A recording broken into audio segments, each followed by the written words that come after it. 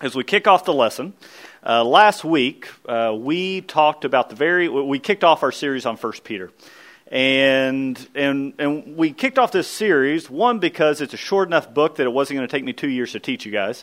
But also, with everything going on in the world right now, it's very important that we all teach ourselves how we can be spiritual leaders, how we can be spiritual fathers in these times. And the times that, or the culture, or the different occurrences that were happening at the time that Peter's writing this letter to the early church are very similar to ours in many ways.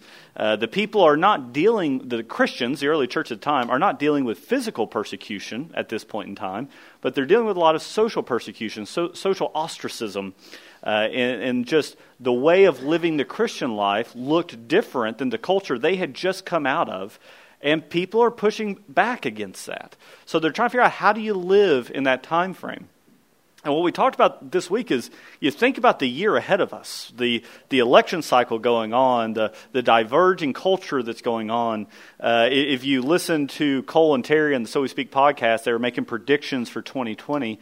And one illustration I really liked is Cole was talking about, maybe 10 years ago, you could be part of the culture and be a Christian and look no different. Right? You could, if the culture was the shore and being a Christian was a boat right off the shore, you could straddle that and you could really all look and feel the same way. Well, over the last 10 years, that's really diverged, and so sooner or later, you've got to pick where to be, right? Whether you're going to be in the boat or just staying with the culture or going with the culture.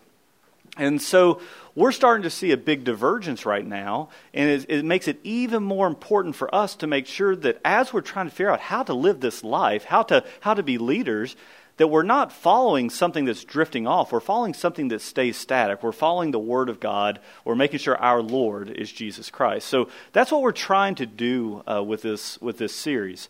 Last week, what we talked about is we set context. We wanted to make sure, just like Peter did, we want to make sure we understood just how incredibly fortunate we are that we live in the time that we live in. We talked about living in the time of the comma, right? That Jesus Christ has come and fulfilled the prophecy to redeem His people. We're living in between that time where Christ has come and died for us and before the coming judgment. We're living in that time where the kingdom is coming and His people are being brought back into communion with God. It's a great time to be alive, but it also means that we're going to be dealing with suffering, right? We're still in this world, even though that now that we are in Christ, we are not of this world. So that was really where we went to last week, and we just wanted to make sure that we believed that lesson last week, that what we talked about, that we believed it to be true, because you really have to understand that context. And that's okay because it was Boomer Sooner. So we have to believe that context because if we don't, it's going to be really hard to be obedient to something you don't believe. So what we're going to do this week is we're going to finish up chapter 1 of 1 Peter. And I want to start off by talking about Peter just a little bit. We really didn't talk about the author last week at all. So at your tables, I want you guys to just share, what is it that you know about this guy named Peter? Go ahead and talk for a minute or two, and we'll bring it back. All right, we'll kind of start bringing it back here. Anyone learn anything fascinating about Peter from your group? Anything you want to share? Was Peter always perfect? No. Why was Peter not always perfect? What did he do that was kind of Peter's claim to fame? That denied Christ 3 times, right? That's not the best resume builder as a leader of the church, right? Yeah, Peter was not always perfect, right? You got time and time again, he keeps making mistakes through the Gospels, right? You see it a lot. And then the biggest one, he denies Christ 3 times. He experiences the grace of Christ. It's just a beautiful passage whenever you see, Jesus really forgive Peter, and he goes, I told you to go fish, or I told you to go fishing for men. You're back here on the pond. He says, do you love me 3 times, right? So you see Jesus really show him such incredible grace, right? And a lot of people would say that the only difference between Peter and Judas is that Peter repented. Right, Peter failed in almost as horrific as a way. So you see them both have these issues, And then all of a sudden, you look up and Peter's this incredible leader in the church. Now he makes a couple mistakes in the book of Acts, right? As we're learning about Peter as a leader in the church, as he's going and bringing the message, especially to the Jewish people at the time, he makes some mistakes as well. But he seems to continually be transformed throughout his life by the power of the Holy Spirit, and by the time he dies, he looks an awful lot like Christ, doesn't he? Just in his behaviors and his leadership and in how pure his heart is. Now, one of the most famous things about Peter, at least something that really helps me in my faith, in all honesty, is how he died. And how almost everyone who followed Christ at that point in time died. But in particular, Peter, to know how Peter failed in his courage to say, Christ is my Lord, I am in him, during Christ's life, but afterwards, how Peter actually died. Does anyone know how he died? He was being crucified, and he goes, I do not even deserve to die the way my master deserved, right? And he goes, hang me upside down on the cross, right? So you think about that. That is the same guy who denied Christ 3 times. And so you see this sequence in the events of Peter's life that I think unfold in this passage here today. You see that he gets to experience grace, and he has hope in the grace that he gets to experience. He then becomes holy. He's set apart and he's obedient in his holiness. And then there's an outcome that you see where he really resembles Christ, right? He has love just pouring out of him at the end of his life. And that's really a sequence that we see in the Christian life. We experience the grace of Christ. Through our faith, we get to have hope in Christ, a hope that is eternal. He then calls us to be set apart from the world, and he uses our obedience to continue to work with us. The Holy Spirit will utilize our obedience to him to transform us, and then the outcome of that is love, right? Actual love, Christ-like love. Not love of the world, but Christ-like love. And so you see that play out here in this text. And I just let me read this text, and then we're going to break down the passages here. And so I color-coded this for you to kind of show you the parts where Peter's talking about hope, the parts where he's talking about holiness, and then the outcome, that love being the outcome. So I'll just read the whole text real quick here. Verse 13 in chapter 1 starts out by saying, therefore, just real quick, anytime you see a therefore, you always need to go back and remember why therefore, right, in the Bible. So remember all the context we had last week. Just think about the incredible gift we have to be in this time to experience the grace of Christ. He's saying, therefore. Therefore, preparing your minds for action and being sober-minded, set your hope fully on the grace that will be brought to you at the revelation of Jesus Christ. As obedient children, do not be conformed to the passions of your former ignorance, but as he who called you is holy, you also be holy in all your conduct. Since it is written, you shall be holy, for I am holy. And if you call on him as a father who judges impartially according to each one's deeds, conduct yourselves with fear throughout the time of your exile, knowing that you were ransomed from the futile ways inherited from your fathers, not with perishable things such as silver or gold, but with the precious blood of Christ, like that of a lamb without blemish or spot. He was foreknown before the foundations of the world, but was made manifest in the last times for the sake of you, who through him are believers in God, who raised him from the dead and gave him glory, so that your faith and hope are in God. Having purified your souls by your obedience to the truth for a sincere brotherly love, love one another earnestly from a pure heart, since you have been born again, not of perishable seed, but of imperishable, through the living and abiding Word of God. For all flesh is like grass, and all its glory like the flower of grass. The grass withers and the flowers fall, but the word of the Lord remains forever. And this word is the good news that was preached to you. So right there at the top, he's talking about hope. Hope. And one of the things that I really appreciate is that he says, prepare your minds for action and be sober-minded. Be sober-minded. And whenever you hear sober-minded, what he's really saying is, I want you to be intentional about this. Have forethought. have self-control, right? Be sober-minded as you put your hope fully on Christ. This is an intellectual exercise, right? This is not just emotion. He's saying, make sure you understand the grace of Christ and put your hope on that. The word sober-minded kept coming back to me over and over and over again as I read this text. And for me personally, I don't drink very often, and I know it's like blasphemy for a pastor to actually say that every now and then he does drink, but I don't drink very often. And one of the reasons I don't is because I cannot stand the feeling of being out of control. It absolutely kills me to ever feel like I'm out of control. My biggest nightmare at times, I have this recurring nightmare where I'm in a vehicle and I have lost control of the vehicle and I'm going too fast around a curve. That feeling of being out of control just kills me. And it probably makes sense why I'm the director of finance and administration if I have control issues, right? But one of those things about being sober-minded, he's saying, I want you to be in control of your thoughts. I want you to be in control of how you're approaching the throne, right? Make sure you're being sober-minded about that. And why so? If you flip down there to verse 18, he says, you've been redeemed. Remember what you're putting your hope in. People of this world may put their hope in certain things, but you've been redeemed by something special. You were ransomed, not with perishable things, but with imperishable. You weren't bought with gold and silver, things that crumble in this world, right? You were bought with the blood of Christ.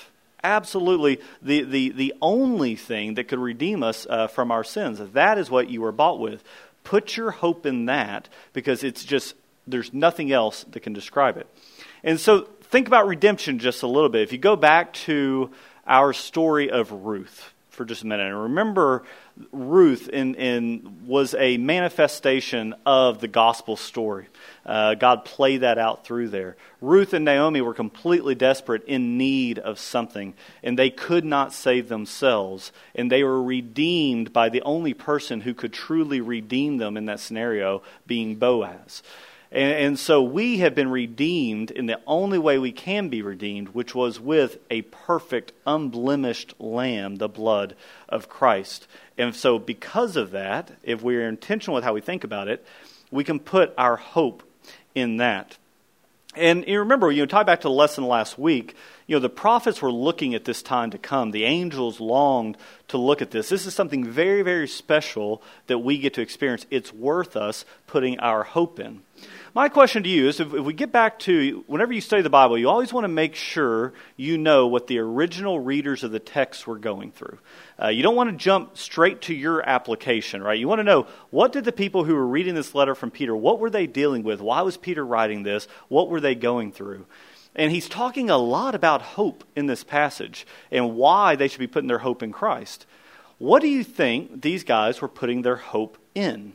So just think about, try to put yourself in the shoes of this early church spread throughout what is now modern-day Turkey. You got Jewish people and old Jewish people and Gentiles coming together to form a church. What do you guys think they may have been putting their hope in at that point in time?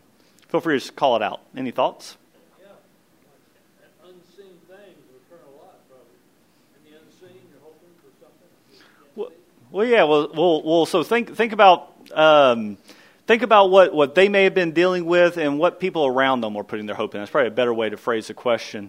Because remember, this is a story of conflict, right? There's conflict going on between the early church and the culture all around them. Let me rephrase the question. What do you think the people in the culture around them may have been putting their hope in at this time? Traditions? Yeah, think about it. You see Jesus call out the Jewish elders time and time again because they're putting their hope on traditions and customs that they had built on top of the Word, right? Not the actual Word of God itself. Yeah. So some people, you've got false teaching coming that there's actually going to be a Messiah that would come that would be a royal figure, a military figure. Yep. I think false gods. You got all kinds of that going on around. Remember, this is a time of the Roman gods, right? So you got a lot of people all around them that are going to be saying, why are you not bowing down to this God? We're putting our hope in this God. And even something more simply, I suspect what you'll find is that there was a lot of people at this time, maybe in the church, maybe outside the church, who are putting their faith or putting their hope in their money, right? In their family, in their friends. Right? You're going to have a lot of that. A lot of people put their hope in economic security.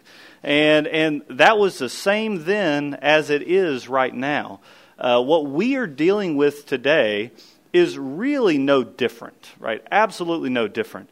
Back then, you would have people who were putting their hope in the Roman emperor. You would have people who were putting their hope in their local magistrate. You would have their people putting their hope in whatever money they had been able to store or whatever alliances they may have. We are dealing with the same things today. Right now in particular, we have a lot of people who are putting their hope in political officials. And just this is not anything that's completely new. But if you go back and you look at how most presidential campaigns go, a presidential candidate is going to run on one of two platforms. The platform's either going to be that I'm a modern-day Messiah, or it's going to be I'm a modern-day strongman. You go back through presidential candidates, it's normally what you'll see. If you think about this, and I'm not criticizing any political party here, but if you think about how Obama ran his campaign, it was a very inspirational, emotive, hope and change, put your trust in me, and I can save you from these situations. And then Trump ran a very different campaign. He ran much more of a strongman campaign. Put your hope in the strongman who has the strength to stand up to the swamp, to stand up to whatever may be attacking the tribe. Right? You normally see presidential candidates fall into one of those two spheres. And honestly, it's very easy to follow one of those two ways of thought. Either follow somebody who's really making a modern-day messianic, and I'm saying that, a savior principle, or follow the strong man. We revert back to some of our natural instincts to follow the strong man. So it's easy for us today to put our full hope on our political candidates. It's easy for us to put our full hope on whatever money we have in the bank account. None of that has changed. If there's any application here, I want to make sure we always know that what we're called to do as Christians is to put our full hope on Christ alone. Right? Not to compromise anything, to put our full hope on Christ alone. And that's what Peter is trying to convey here to the early church. He says, whatever you thought you were putting your hope on, it's perishable, right? That hope will fail you. The person will fail you. Your money will fail you. Christ is the only thing that will not fail you, so put your hope there. And so whenever you get past that point, if you kind of sit and say, I've got my hope in Christ because I now have faith in Christ, you then enter into this next sequence, which is all about holiness. And this concept of holiness is nothing new in the Bible. The words you saw that were written here in this text where it says, you shall be holy for I am holy, that comes from Leviticus, right? So if you think about what happened in that time frame, whenever Moses brings the people out of Egypt and God gives him the commandments, gives him the law, and he's issuing the commandments, whenever you read the book of Leviticus, you'll read over and over and over again, you shall be holy, for I am holy. And let's switch out the words just a little bit. What God's really saying is, you shall be set apart, because I am set apart. I think I've told you guys before, but the very first time I read Leviticus all the way through, I was ready to turn away from God. I read it and I go, this is not right. There is some just wrong. This cannot be the God that I grew up with the little flannel board in Sunday school class. This is not my God. And so I read it, and I went to a pastor I was working with at the time, and he put his arm around me and he goes, when you read Leviticus, just hear, I am holy, so you shall be holy, right? And just as I soaked that in, it really helped me. God is saying, I have taken you out of Egypt. I am setting you apart. You will become a light unto all nations. To be a light unto all nations, can you look like all the other nations? No, absolutely not. I am going to set you apart. And to make you set apart, I'm not going to give you a physical appearance. I'm not going to give you, a dot on your arm. I'm not going to do anything like that. I'm going to set you apart because you're going to be obedient to my ways. And what we see happening here in this sequence is as we are obedient, the Holy Spirit works with us to refine us, to sanctify us, is the way we say it in church, to make us more and more like the image of Christ. But Peter's saying, mark my words, you need to be obedient to the ways of God. Right? You can't just go back to that illustration of having one foot on the ledge and one foot on the boat. right? You've got to keep your feet planted into the ways of God, or else you are not going to be set apart. And God uses us when we're set apart. I think in particular, guys, right now, we have such an amazing opportunity to show what it truly looks like to follow Christ. Because like I said, you were able to mask it for so long what it looked like to follow Christ. And now, if you really follow Christ, not only is it going to look different, but there are so many people who are going to look at that and say, that is what I want. Right? They have joy. There seems to be a peace there. There's a love there that doesn't make sense. That is what I want. But you can't do that by just blending in with everything else. You have to be set apart with God's purposes. So the thing I'd like us to talk about our groups in this section, though, is there's a phrase that is used in here that really convicted me. And right there in verse 14, he says this. Peter goes, "As obedient children, do not be conformed to the passions of your former ignorance." And that really just hurts just a little bit. Do not be conformed to the passions of your former ignorance. And how easy it is to be conformed to the passions of your former ignorance, especially when you lived your entire life being conformed to the passions of your former ignorance. If you listen to Cole and Terry on So We Speak, the mission statement of So We Speak is to be informed without being conformed, right? It is so easy to be conformed to the passions of our former ignorance. So I'm going to ask you to get just a little bit personal. And I just want you to talk to your group about what is it that you struggle with, where it is difficult to not stay conformed to the passions of your former ignorance. Talk about that for just a few minutes, and then we'll come back. Well, I'm not going to ask anyone to share openly with the entire group that, but I was very pleased actually to hear all the conversation on that. Long story short, we all struggle with something, right? All of us do. It's very, very hard not to continue to be conformed to our former ignorance. I'll tell you, for me personally, I have a hard time at times not allowing my opinion to be more important than actual truth. And this is just, it's an odd thing to say, but I've always tried to be the smartest in the room, tried to make sure my whatever I decided was going to be the way, whatever I needed. If truth got in the way of that, especially back when I was in the business world, sometimes it was one of those deals of the means or the ends justified the means to a certain extent. And so that is an ignorant way to live life. And I always joke that I'm going to run a presidential campaign called Blake in 28. So you guys can go ahead and get going. But I was watching Blake and I've got the logo. We're ready to go. So I'm taking campaign manager applications. So we're not going. But I was watching the Democratic debate last night, and just to understand that and try to watch through. And it was one of those deals where every presidential debate I watch, whether it be Republican or Democratic, it's like watching professional wrestling. And I'll say you watch it because a punch or two are going to get thrown, somebody may get hurt, and at the end of the day, everybody knows it's fake. So it's just one of those deals where you watch it, and I thought to myself watching it, I go, these guys, not all, there was a couple people on stage who I really thought tried to be truthful, but for the most part, they just did a very eloquent job of lying to us. And I'm not saying that. I watch other party platforms do the same thing. So I'm not making a political stance on this, but I just watch it, and you can tell, making promises that nobody can keep. Republicans do the same thing. And you just go through this, and I'm just sitting there going, if I was running, if it was Blake in 28, and I was up there on that debate stage, and I knew that the best chance for me to get elected was to promise everybody everything, to make whatever outlandish claims that the executive branch doesn't even have the power to do, would I do it? Would I do it? Or would I would sit there and say, no, truth matters more. The way of Christ matters more than me compromising my integrity and my obedience to Christ. And we're not obedient to Christ because we want to experience His grace, right? We're obedient to Christ because we have experienced His grace, right? We've experienced His love. The reaction from us should be, yes, I want to be obedient to you. And then I can't wait to see what you do through that obedience.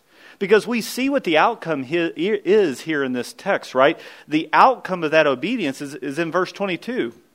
It says, having purified your souls by your obedience.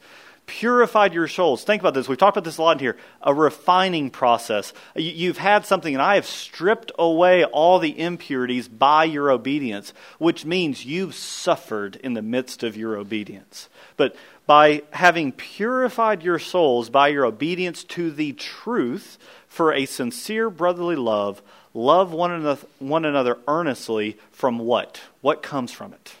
A pure heart, right? A pure heart. Love, actual pure love comes out of this. And love is not what we sometimes say love is. It's not kindness. It's not affection. It's not friendliness. It's not whatever word you want to assign to it. Love is a love that can only come from Christ because it's a God-like love. It's the love we learned about in the story of Ruth and Naomi.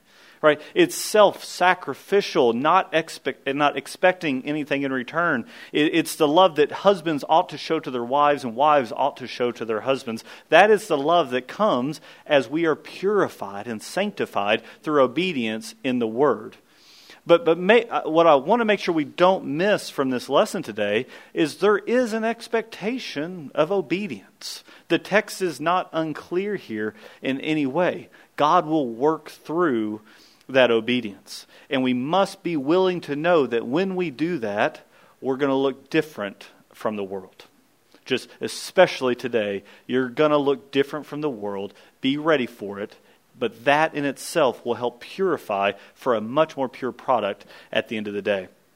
I pray a prayer often, and the prayer that I pray is that God would move in ways that don't make sense. We talked about this, I think, back when we did our Nehemiah lesson in here. I pray a prayer that God would move in ways that just don't make sense. If we all subscribe to what is being taught here in 1 Peter, we will accomplish one of the mission statements or the vision statements of this church, which is to be a church known by love. I pray this prayer that God would move in such a way that we actually are known by love, because I think that the community outside of here and the community inside of here would look upon that and say that that is not possible by the hands of man. That is only possible because God is involved. And that is such an incredible thing to be able to offer that to everyone around, for them to get to experience the hope and the grace and the love that comes from a relationship with Christ. And you just never know who God is putting in your path to be the person who's going to shine that light. And so we love that we get to experience grace in Christ. We love that we are justified in Christ. Do not neglect the fact that He will utilize your obedience each and every day. Make sense? All right. So just be completely obedient to the Word this week, and we'll pick up next week. Sound good? All right. Let me pray for us and we'll get out of here. Father, I thank you so much for these men. I thank you for the time. I thank you that you protected our church this weekend, that you protected Marty and everyone who was with him. I ask for your wisdom as you continue to help us lead in whatever endeavors you give us. May what we be about is you.